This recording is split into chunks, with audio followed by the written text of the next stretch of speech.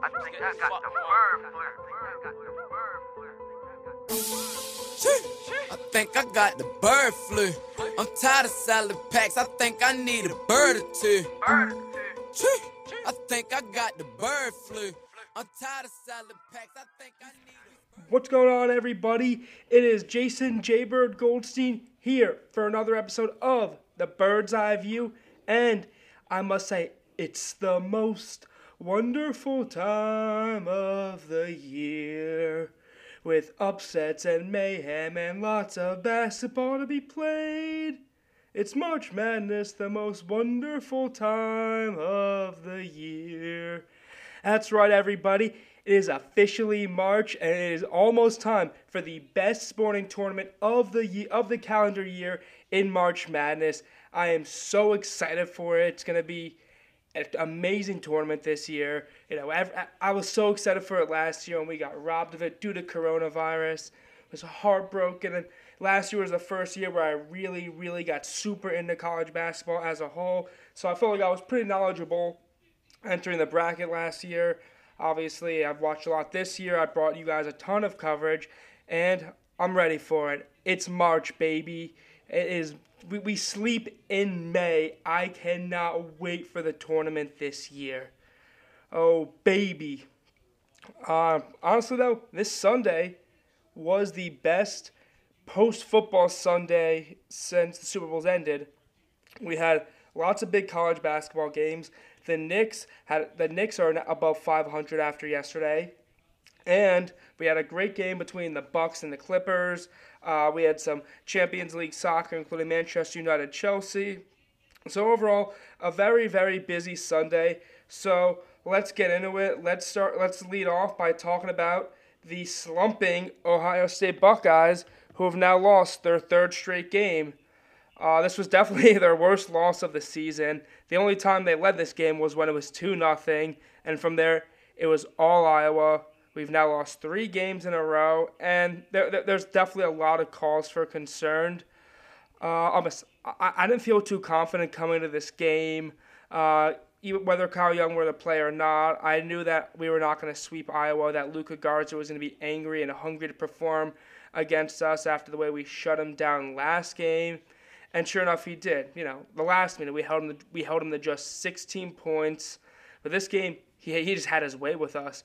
Whether he was dominating inside, whether he was hitting the three, Luka Garza was doing everything, showing why he's most likely going to win the National Player of the Year. And he was a force inside. I honestly was in the camp of saying, let Luka Garza get his points, let him do whatever he wants inside, and try to let the other guys beat us. Well, I was definitely wrong about that, because outside of Wieskamp, no one else beat us except for Luka Garza, who just really toyed with us. And it actually looked like we were going to make it a game down. We're down 14 at the half. Could have been down 11. Dwayne Washington Jr. hits an unbelievable shot from half court, but it was well after the buzzer while he was chasing an offensive rebound. So awesome shot from Dwayne. But yeah, they start the second half off on a 12-0 run, make it a 2-point game. It looks like, okay, we're back in this. We're gonna fight until the final buzzer. And that was really about it. From there, Iowa just really took control of the game. From there, started hitting their shots again, and we started missing our shots. I mean, we hit one field goal over the last 10 minutes of the game against Iowa, who is one of the worst defensive teams in the country. So being held to 57 points from them, yeah, that's pretty bad. And you could argue this was the worst offensive game of the season, not just the fact that we were held to 57 points, but the fact that it was this crappy defense holding us to 57. We shot 45% from the field, so not horrible. I believe they've shot worse than 45% in a couple games this year, but we were just 5 of 17 from 3, including 1 3 from Justin Ahrens, who has been nearly non-existent the last 3 games for the Ohio State Buckeyes. Him fading into the darkness has been a huge reason why Ohio State has lost 3 straight games. He doesn't do much, Ahrens. All he does is bring the 3 game to Ohio State, and if he's not bringing his 3-point If he's not bringing his 3-point game, what is he contributing to this team besides getting blocked on a fast break or losing the ball on a fast break? Dwayne Washington, he was just 3 of 10 from the field. Kyle Young was not very good offensively and defensively, so a lot went wrong for the Ohio State Buckeyes. And I've been very confident in this team all season long, but my God, this was a very worrisome loss. Ohio State's defensive efficiency is now 224th in the country. That is not good. That is not a recipe for winning a national championship. Look, I was all drinking the Ohio State juice, thinking that we're going to be a Final Four team, that we're going to contend for a championship. And now I'm not so sure. While we were winning, I think I was just blindly following the winning streak. But, over the last 3 games, I've truly seen Ohio State get exposed for the weaknesses. And I wasn't blind to their weaknesses, which are defense and rebounding, but it's really killed them in their last 3 games. And, it's very well possible that a team could easily just out-rebound, or if they play a team like Houston, they can give Ohio State a ton of trouble because they play great defense, and they could expose the Ohio State offense. So, yeah, right now, I'm not really sure what to make of the Buckeyes and their title chances after this 3-game slide. And this doesn't mean I'm giving up on the team. They were number 4 in the country for a reason. They have a ton of quad 1 wins, so they're not a bad team. They were not overrated. They hit a slump like a lot of teams have hit their slump. We saw it with Iowa. We saw it with Kansas. We saw it with Texas Tech, Texas. So a lot of teams tend to hit these slumps, and Ohio State is hitting theirs. Unfortunately, it comes at the wrong time. And look, I'm not giving up on the team. And a number 1 seed is still possible. It starts off with beating Illinois on Sunday and then making a run in the Big Ten tournament. But speaking of that Big Ten tournament, the worst part about this loss to Iowa is it's going to be very hard for Ohio State to get a double bye now in the Big Ten tournament. Michigan and Illinois have secured double byes in the tournament. And now we trail both Iowa and Purdue. And with Purdue having swept us, they hold the tiebreaker advantage over us for what would be the 3 or the 4 spot in the tournament. Iowa's now 1 game ahead of us, and they play Wisconsin at home, and they blew them out at the Kohl Center, and they have Nebraska. So it looks like Iowa's going to finish ahead of us, and Purdue has Wisconsin and Indiana both at home. We know Mackey Arena is one of the toughest places to play in the country, so it's looking like we're going to end up being a 5 seed in the bracket and not having that double bye, which really, really could end up hurting this team because you want to have that double bye and have as much rest as possible entering the Big Ten tournament. But a run is going to be needed for the Ohio State Buckeyes to get that number 1 seed. And if they lose to Illinois, they can forget about the 1 seed unless they win the Big Ten tournament. Moving on, we're going to stay in the Big Ten. Michigan State versus Maryland. Maryland got a big win, dominating the Spartans, shooting the lights out, and they were in control of this game from start to finish. Michigan State, they shot just 28.6% from 3, while Maryland shot 50%. And that's not a recipe for victory when you shoot under 30 and you let your opponent hit half their threes. This is a game that really should get Maryland now into the big dance because they sit at 15-10 with Northwestern and Penn State both coming up, which should easily be victories, which would put the Terrapins at 17-10 and comfortably having an at-large bid, even if they were to lose in the first round of the tournament. For Michigan State, this definitely hurts their chances. For now, some people, I know Jerry Palm had them in, while Joe Lunardi had Michigan State as his first 4 out following their 2 victories. This definitely probably puts Michigan State back on the bubble and in that last 4 in, first 4 out category. It'll be telling to see what they do over their last 3 games. They should beat Indiana at home, considering the way they dominated them at Bloomington, but that's not a given. And I think, honestly, the only way this team is going to get an at-large bid is if they go 2-1, splitting that series with Michigan. If they beat Indiana and get swept by the Wolverines, I'm really not sure if the Spartans are going to get in, barring a run in the Big Ten tournament. The last big college basketball game from Sunday was Villanova-Butler. And oh boy, Villanova, they looked horrible.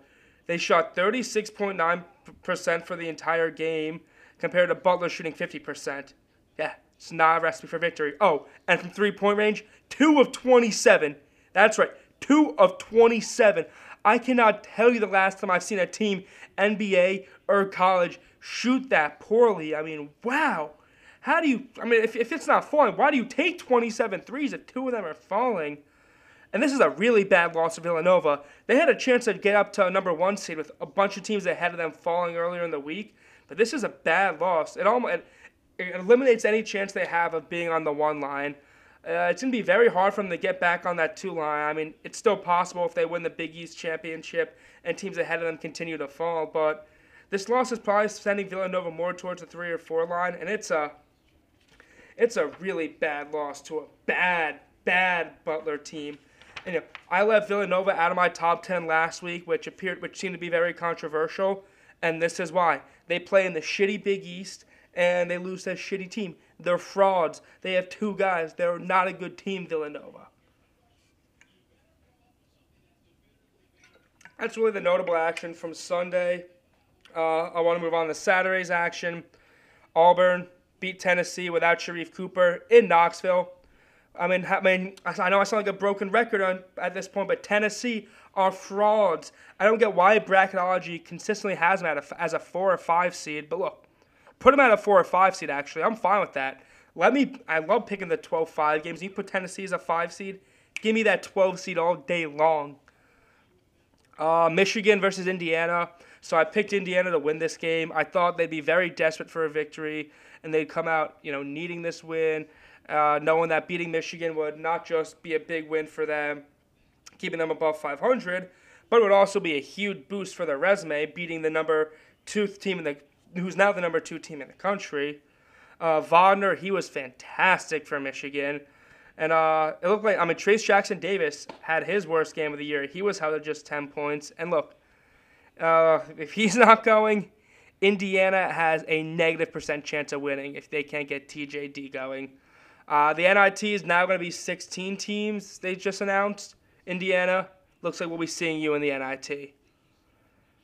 Texas Tech completes the sweep of Texas. This was supposed to be one of the bigger games of the college basketball slate. Wasn't really competitive. Texas Tech had 5 guys in double figures, and they sweep the Longhorns, who are continuing to really not play well since going on their COVID pause. Arkansas LSU. Looked like there was going to be a competitive game. LSU led by 5 at the break. And then the second half was just all Arkansas. They outscored LSU 51-38. 4 guys on this team had 15 points. This team is a very deep team. I'm a big fan of the Must Bus. And I shit on SEC basketball. I think the SEC is vastly overrated. That's why I've been shitting on Tennessee, Missouri all year. But this Arkansas team, they're just good. They are really, really good.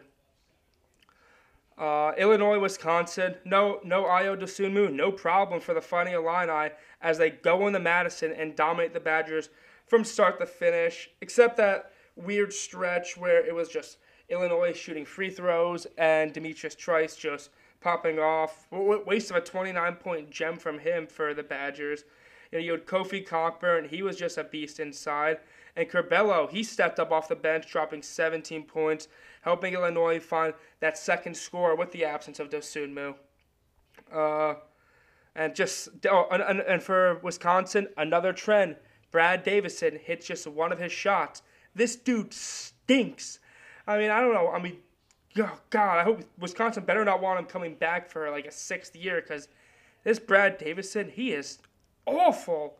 Just awful. Multiple games where he had 1 to 0 1 shots on like 6, 7, 8 attempts. Don't know what the hell happened to him this season.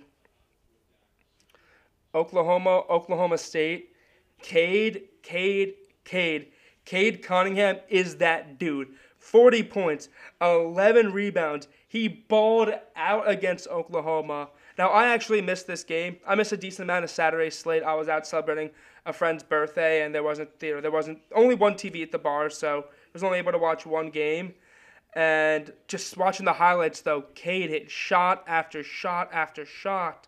And then, 40 and 11, I don't even know who the last freshman to do that is. It's truly incredible. There's been some talk about potentially Suggs being the first overall pick, the G League guys, some of the guys in the G League being that first overall pick. After seeing what he did against Oklahoma, in my opinion, there is no doubt Cade Cunningham is the first overall pick. He is that dude, and I cannot wait to see this guy in the NBA. And my listeners know, this is a pro Cade Cunningham podcast. We stand Cade Cunningham here on the Bird's Eye View. Some other notable results from Saturday. Vanderbilt beat Ole Miss, which seems to really put Ole Miss's tournament hopes in the garbage. They've had some significant wins, the Rebels have, but losses as of late to Vanderbilt and Mississippi State have all but ended their chances of making it to March. Also in the SEC, Kentucky, they were trying to get a season sweep of the Gators, but they dropped a tough one at Rupp Arena. Gators continue to pad their resume and look like they'll be good for an at-large bid in March. A little mid-major action. Belmont, they were looking like one of the more popular mid-major picks to make a run. They have one of the country's most efficient offenses, but they dropped a second straight game, losing to Morehead State in overtime. Every time Villanova loses, it seems like Creighton loses too. And Creighton, they lost at Xavier. Xavier kind of dominating this game from start to finish. And it was a big win for the Musketeers, who have been struggling prior to this game, coming off their long COVID pause. But this is a huge win for them that more likely than not puts them in the tournament. And yeah, I was a big Musketeers guy early on in the season. Haven't really been touching them since their COVID pause. But yeah, I like the Musketeers. Florida State versus UNC, a huge win for the Tar Heels. They were down by as many as 16 points, and they rallied in the second half to beat the Seminoles, securing a huge win for their tournament chances, by far their best win of the season, coming off that really, really tough loss to Marquette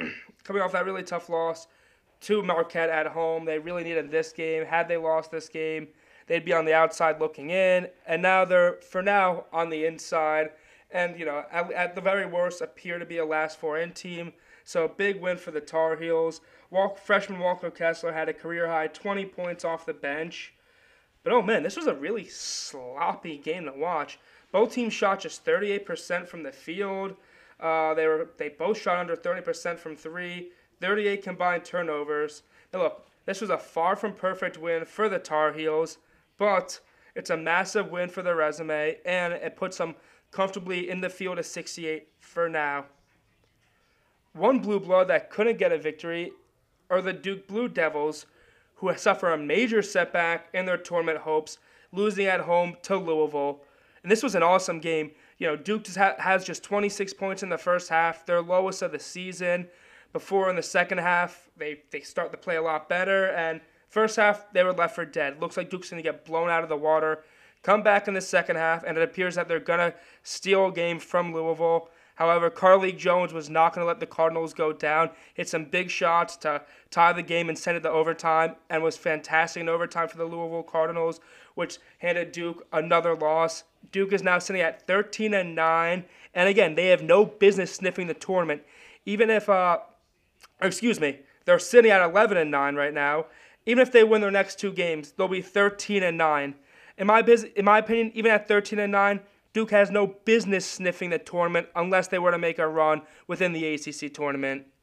And I don't think they're going to go 2-1. I think they're going to lose at Georgia Tech tomorrow, and I think they'll beat UNC over the weekend. But look, this Duke team is not a tournament team. I'm sick of people, buying back into them. They're not good. They've lost to Miami. They lost at home to Notre Dame, two of the worst teams in the ACC. Why are people actually talking about this team potentially making it in March? They have zero business being in the tournament. Last two games, Minnesota, see ya. You can have fun in the NIT also. They go winless on the road, losing at Nebraska, a horrible loss for the Golden Gophers. And look, now they've lost to Northwestern and Nebraska back-to-back. What a joke of a team. How is this team ranked to begin with? How is Minnesota the only team to beat Michigan? I mean, how do you lose to Northwestern and Nebraska, but you're somehow able to beat the Wolverines? It makes no sense to me. And how the hell do we lose to this godforsaken Minnesota team? And they didn't just beat Ohio State and Michigan, but Minnesota kicked both their asses. People said the Barn's a tough place to play. Well, it wasn't tough for Northwestern. Just Minnesota, they stink. I don't know how the hell this team started off so hot. They're terrible. They are just terrible. And the last game of the weekend was one of the more exciting results, and a result that I predicted on the last episode, was Baylor losing to Kansas. Look, it's at Allen Fieldhouse. when do you ever get Kansas as an underdog in Allen Fieldhouse? If you have to take Kansas within the points there.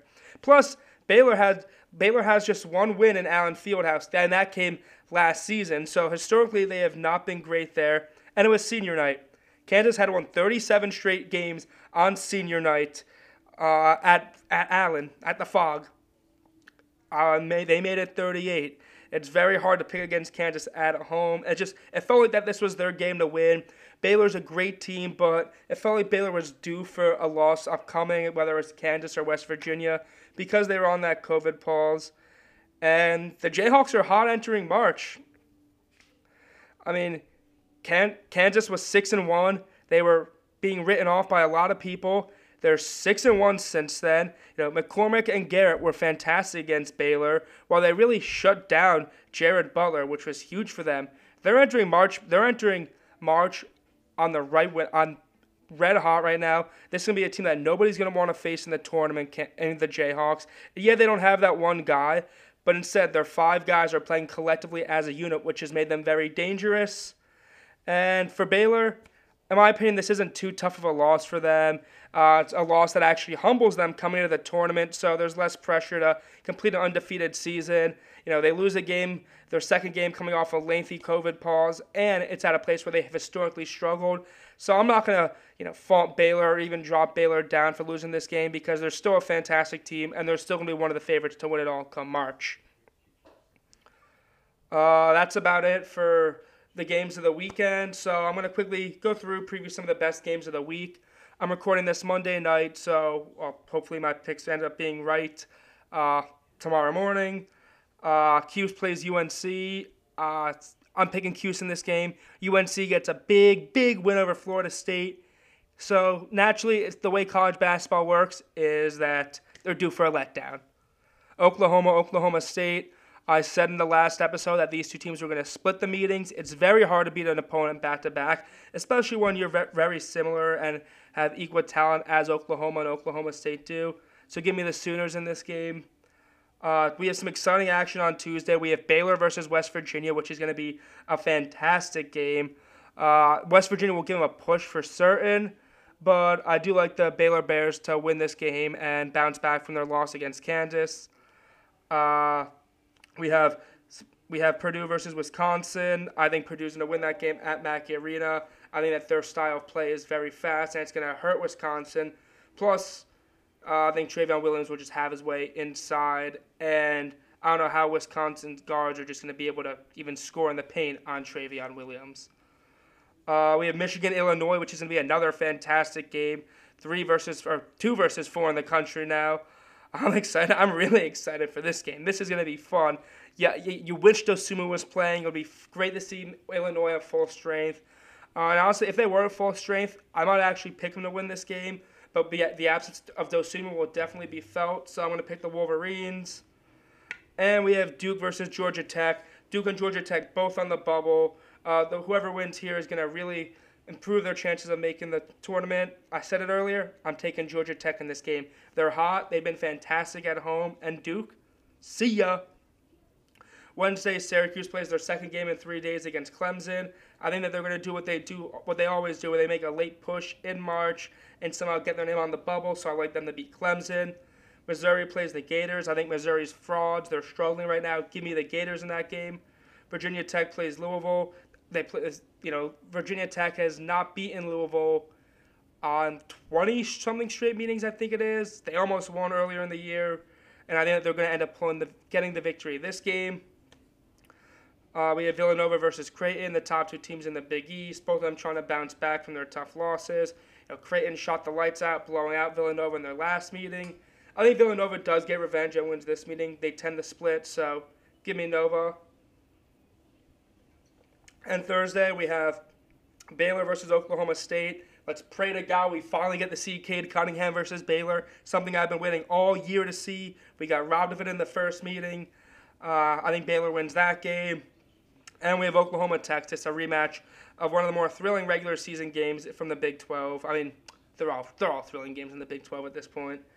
I like Boomer Sooner to complete the sweep of the Longhorns in this game. And that's really it for the best games of the week. There's going to be plenty of exciting basketball coming on the weekend. A lot of mid-major conference tournaments to look at for the weekend, so I'll be focusing more on that on Thursday's show. But I want to give my top 10. Number 1, Gonzaga. They're still undefeated. They have wins over Kansas, UVA, West Virginia, Iowa. They're just great, Gonzaga. They're gonna be making a run in the tournament. Number 2 was a tough call. I'm keeping Baylor at number 2 just because of the overall success of this team. They've dominated nearly any opponent they've played. Jared Butler, Davion Mitchell, Masio Teague, one of the best big threes in the country. So because there was a COVID pause and it's like a weird loss in Allen Fieldhouse, that's why keeping Baylor at 2. Michigan, I'm keeping them at 3. It was very close to moving them up to 2. I mean, regardless, you can like put Michigan and Baylor at 2A, 2B. They just blew out Iowa, blew out Indiana, and they're going to enter the Big Ten tournament more likely than not with just one loss. Number 4 is Illinois. Yeah, they lost earlier in the week, but they have 2 wins without Ayo Dosunmu. So yeah, they're moving up. And if Curbelo can be the number 3 option when Ayo is back, they're going to be tough to stop in March. Number 5 is West Virginia. So I had West Virginia at 7 last week, and they move up. You know, the Mountaineers are red hot. They're clearly the Big 12 second best team. They have not fallen in any trap games this year. They're very dangerous. I'm excited to see how far this team makes it in March. Number 6, I'm putting at Iowa, going up from 9 to 6. Despite that blowout loss to Michigan, they rebounded great against Ohio State. They continue to have one of the most efficient offenses in the country. Luka Garza is going to be the National Player of the Year, and their shooting is going to allow them to hang with anybody. They might not play the best defense, although they played great defense against the Buckeyes. The way they shoot the ball, they'll be able to beat anybody. They'll be able to contend with anybody in the tournament. I'm dropping the Buckeyes from 4 to 7. You know, they could fall further after 3 straight losses, but a lot of teams behind them have lost, and they still do have some great wins. Their resume is still very impressive. Like I said, they're just in a slump right now, and we've seen a lot of these great teams go through their slumps. So yeah, the Buckeyes are still, in my opinion, a top 10 team, but yeah, right now they're behind Michigan, Illinois, Iowa in the pecking order of the Big Ten. And yeah, right now they're going to be the 5th seed because of a sweep at Purdue. So right now they're the 4th seed, or the 4th best team in the Big Ten. Number 8, I'm putting Houston. I've been a little skeptical of them, but they've just won their last 3 games by an average of 36 points. They're back to dominating the American Atlantic Conference. They play gritty defense. Quentin Grimes is leading the way. They're going to be a tough out for anybody, and they match up exceptionally well against Iowa and Ohio State. 2 teams that struggle defensively.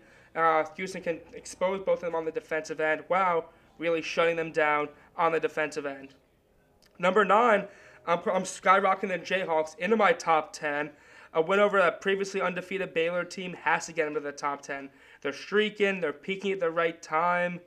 I said this. I said all year Kansas doesn't have that guy, that Devontae Graham, that Frank Mason, that Thomas Robinson. But they have 5 guys who play decently well together, and they're meshing more and more, and it's just making this Jayhawks team very dangerous come March.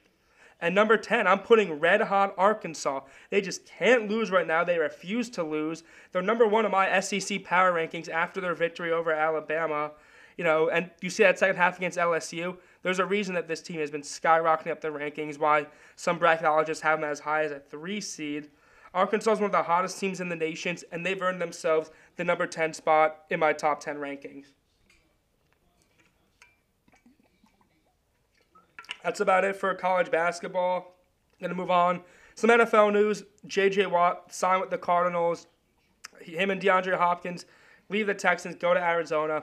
It's a good move for the Cardinals, who have a lot of great pieces on this defense, especially if Chandler Jones can come back next year and Hassan Reddick stays and plays the way he did. That adds 2 great pass rushers in Reddick and Jones, along with J.J. Watt in the front, plus Buda Baker on the back end. It's a good move for the Cardinals. I'm hoping that J.J. Watt can help this team take the next level, because it definitely seemed like run defense is what hurt this team down the stretch last year. So good signing for the Cardinals. I'm surprised he went there. He was almost not linked to the Cardinals. It was Browns, it was Steelers, it was Titans, it was Dolphins, Bills. Nothing on the Cardinals front, so a very surprising signing, but good move for them. And now we're going to move on to the NBA, talking about my New York Knicks. It appeared that the hot streak was sort of dying early on against the Pacers. We're getting blown out. But sure enough, we rally in that second quarter. And with following Derrick Rose hitting a deep three from the buzzer, the Knicks take the lead going into the halftime. Julius Randle, 28 points, 10 rebounds, 6 assists, 4 steals. He led that Knicks defense to victory. And, the defense down up too late in the game forced the Pacers turnover at the end to hold on and win the game. R.J. Barrett, he had 24. Derrick Rose had 17. And the Knicks, with their win over the Pacers, moved to 500. But the real excitement came with their win over the Detroit Pistons last night. The Knicks, this felt like a trap game for the Knicks, no doubt. Chance to go above 500, and they're playing the worst team in the East. This just kind of feels like a trap game. But wire to wire, the Knicks were in control of this game. Julius Randle with 25, 8, and 6. He's just been so goddamn good. 8 straight games with 20 points now for the Knicks. The first player to do that since, I believe it's the first player to do that since Carmelo Anthony, maybe Porzingis. R.J. Barrett, he had another 21-point game, shot 8 of 13. He's been playing a lot better lately. Alec Burks had 16. Derrick Rose had 14. And this team is 3-0 without Elfrid Payton. But more importantly, the New York Knicks have a winning record at 18-17. 4th place in the Eastern Conference. 7 of their last 9 games have been victories. And I am just so happy. They appear to be heading to the playoffs. Now, I'm obviously cautiously optimistic because we've seen this team fall flat in a number of games. But right now, I'm just so happy. And it's so exciting to be invested in this Knicks team for the first time, really, since 2012, 2013. We've been hopeless for so long. It seems like this franchise has had close to no hope. And now we finally have hope. Look, we're not winning the title this year. I'd be shocked if we win a playoff series this year. But the fact we're fighting for a playoff spot and we're showing promise and hope, that's what I love as a Knicks fan. People want to make fun of Knicks fans for celebrating the street when they went to 500 after that win against the Pacers. Well, when you're such a passionate fan base and your team has been shit for so long, yeah, it's very exciting and it's a reason to celebrate when you guys are finally doing good and showing potential. So I am so happy about this team. I don't blame those fans for celebrating. I got to go catch a game in the Garden this year. And I'm so happy. I love the way this Knicks team is playing. They're so much fun to watch. They play such gritty defense. D. Rose has been fantastic since coming over. Julius Randle, I cannot wait to see what he does this year for the rest of the season and next season. He's been fantastic. And it's why the Knicks are the first team in Who is Hot. Now, I'm not going to go over everything I just went over with the Knicks, all that background I gave for Who is Hot. So let's go into my second team. The Miami Heat have won 6 games in a row to get back to 500, 10 out of 13, and the Heat defense is looking like the defense that helped this team get to the NBA Finals last season. Butler, he's been on fire. He floats with a triple-double almost every single game now, something he's had a few triple-doubles in his career, but he's never been someone to consistently float with a triple-double until this season. Bam Adebayo continues to be a beast inside, but it's also the role guys, Tyler Hero, Duncan Robinson playing like they did in the playoffs, and Kendrick Nunn looking like he did in the first half of last season. With all the Heat's role players playing big roles, Bam Adebayo and Jimmy Butler playing like the all-stars they are, this Heat team resembles last year's team that made a run to the finals, and while they struggled early on in the year, it looks like they're going to be fighting for home court advantage in that first round now. And the last team who is hot, the team that the Miami Heat eliminated in last season's playoffs, the Milwaukee Bucks. They're on a 5-game winning streak. Before this, they had lost 5 in a row. People might be a little skeptical about this team, because 4 of those wins came against 4 of the 5 worst teams in the Western Conference. But then yesterday, they beat the Clippers in a really, really exciting game that I watched. And look, Drew Holiday missed about 10 games before the game against the Clippers yesterday. They were 4-5. They were 5-5 in those 10 games, winning the last 4 games without him. And now that he's back, that's gonna be a major boost for the Bucks. But also, hats off to Giannis, the Greek freak. In his last 4 games, he's had at least 36 points. He's playing at his MVP form, and God, it feels like every week I'm saying who's hot and saying someone's at their MVP form. It's just about the amount of talent we have in the NBA. The Bucks are hot right now. They're back to being the East's 3rd best team. and it seems like they're solidified into that 3 seed. They probably won't catch the Nets. Maybe they'll catch the Sixers if the Sixers go into a slump, but good for the Bucks to get back to their winning ways after a really sluggish start to the year. Who is not hot? The Houston Rockets. 11 losses in a row to end February. Still have not won a game since Christian Wood was ruled out for the year. And look, they do have a game tonight versus the Cleveland Cavs, and there's a chance they can win, and by the time you're listening to this episode, they're not on a losing streak. But beating the Cavs doesn't mean you're still not hot. Like, congrats, you beat the Cavs. You're now 1-11 in your last 12 games. You're still going to be on the not hot line, and just what a complete just change of franchise direction for the Rockets. You know, they were a year ago they had championship aspirations. Now they're heading towards a top 5 pick in the draft. Another team that plays tonight but enters the night not hot are the Indiana Pacers. They've lost 3 in a row, 8 of 11 games, not playing very good basketball. They still don't have TJ Warren. His absence has really, really hurt this team. And it's really all just Malcolm Brogdon and Domantas Sabonis carrying this team. But also the Pacers, I feel like every year they're a top 5, top 10 defensive team, no matter who they have. That's not the case this year. They haven't been that great on defense, especially as of late. And you kind of figured they'd be a top 7 team in the Eastern Conference before the year. Most people probably had them as the 7 seed, having to play in the play-in tournament. But they started off hot and appeared they'd be competing for a home court in the first round and looking to stave off playing in that play-in tournament. Now they're going to be fighting to get into that playoff tournament. So, Sabonis replacing Kevin Durant in the All-Star game, rightfully so. Glad Sabonis made it. Glad he was recognized as the All-Star he is, but not good basketball for the Indiana Pacers as of late. Not at all. And the last team who is not hot, the Atlanta Hawks. What's the golden rule? You fire your coach, you're automatically on the not hot list. Atlanta did that with Lloyd Pierce following a 14-20 start, including going just 4-11 in the month of February. So, they made the right call firing him. And I don't know how this team is doing as bad as they are. The talent is there. Trae Young, John Collins, Clint Capella, DeAndre Hunter are all having really good seasons for Atlanta. Not to mention you have Hoyter, who's a good young player, playing significant minutes for this team. Rondo and Gallinari are veterans off the bench. Granted, Rondo's been hurt, but Gallinari just had a 38-point game the other night, and he hit 10 threes. Look, like I said, the talent is there on this team. They have a very good roster, a good mix of young talent and veterans. I just don't know why it hasn't come together yet. And maybe without Lloyd Pierce, this team could turn it around and get themselves on a hot list instead of the not hot list. That's it for who is hot and who is not. We're going to say this day in NBA history, and this is a very significant day in NBA history because it was 59 years ago today when Wilt Chamberlain set an NBA record that still stands to this day with 100 points. He also grabbed 25 rebounds in that game in a 169-147 victory over the New York Knicks. We all know about Wilt's 100-point game. It's historic, one of the most historic feats in all of sports. And that was 59 years ago today. It's been that long, and I don't think anybody's going to break that record.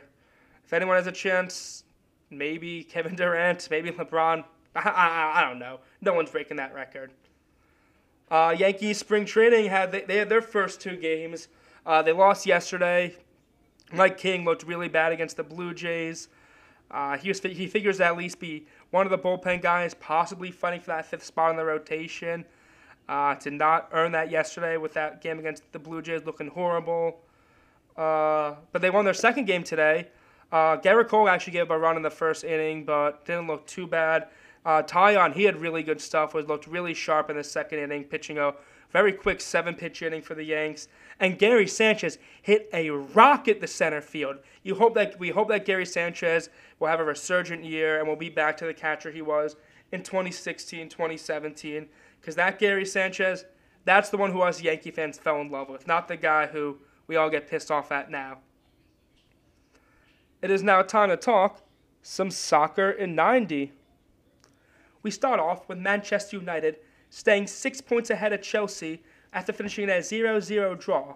As a Manchester United fan, I will take the draw in that game, considering that Chelsea really outplayed them in that game, and had they lost, it would have been they would now just hold a 3-point lead over Chelsea. Manchester City continues to build their lead in the Premier League with a 2-1 victory over West Ham. Despite the loss, West Ham will stay in 4th place for now. Leicester City missed a chance to gain some ground and move in the 2nd place with a 3-1 loss at home to the Arsenal Gunners. Liverpool, who had been slumping mightily, ended a 4-game skid, winning 2-0 at Sheffield United, who stays in last place in the Premier League. Barcelona gets a big win over Sevilla. They are now just 5 points back of Atletico, despite Atletico's victory over Real Madrid. So for all the turmoil going on in Barcelona, they are now just in 3rd place. Possibly 2nd place, actually, if Real Madrid won. Bayern Munich blitzed Cologne 5-1. Red Bull Leipzig beat Gladbach 2-0, so they're just 2 points off 1st place. Inter and AC Milan stay in 1st and 2nd with their victories this weekend. And this week, we have the top 6 teams in Italy, all with home games against bottom-tier teams, which they should win. In England, we have Everton, Southampton, City, Wolverhampton, Man U versus Crystal Palace, Leicester versus Burnley, and a big game with Liverpool versus Chelsea. That is about it for Talking Soccer in 90, and that is it for my show. Oh, Real Madrid drew today, by the way, so that means they are now tied with Barcelona for 2nd in the La Liga. But that is it for this episode of the Bird's Eye View. I want to thank everybody who's listened and supported the podcast thus far. Remember, go follow Jay Bird's Eye View on Twitter for all my latest live reactions to games. Go follow the Bird's Eye View podcast on Instagram for latest episode releases. Thank you, everybody, and have a great rest of your day.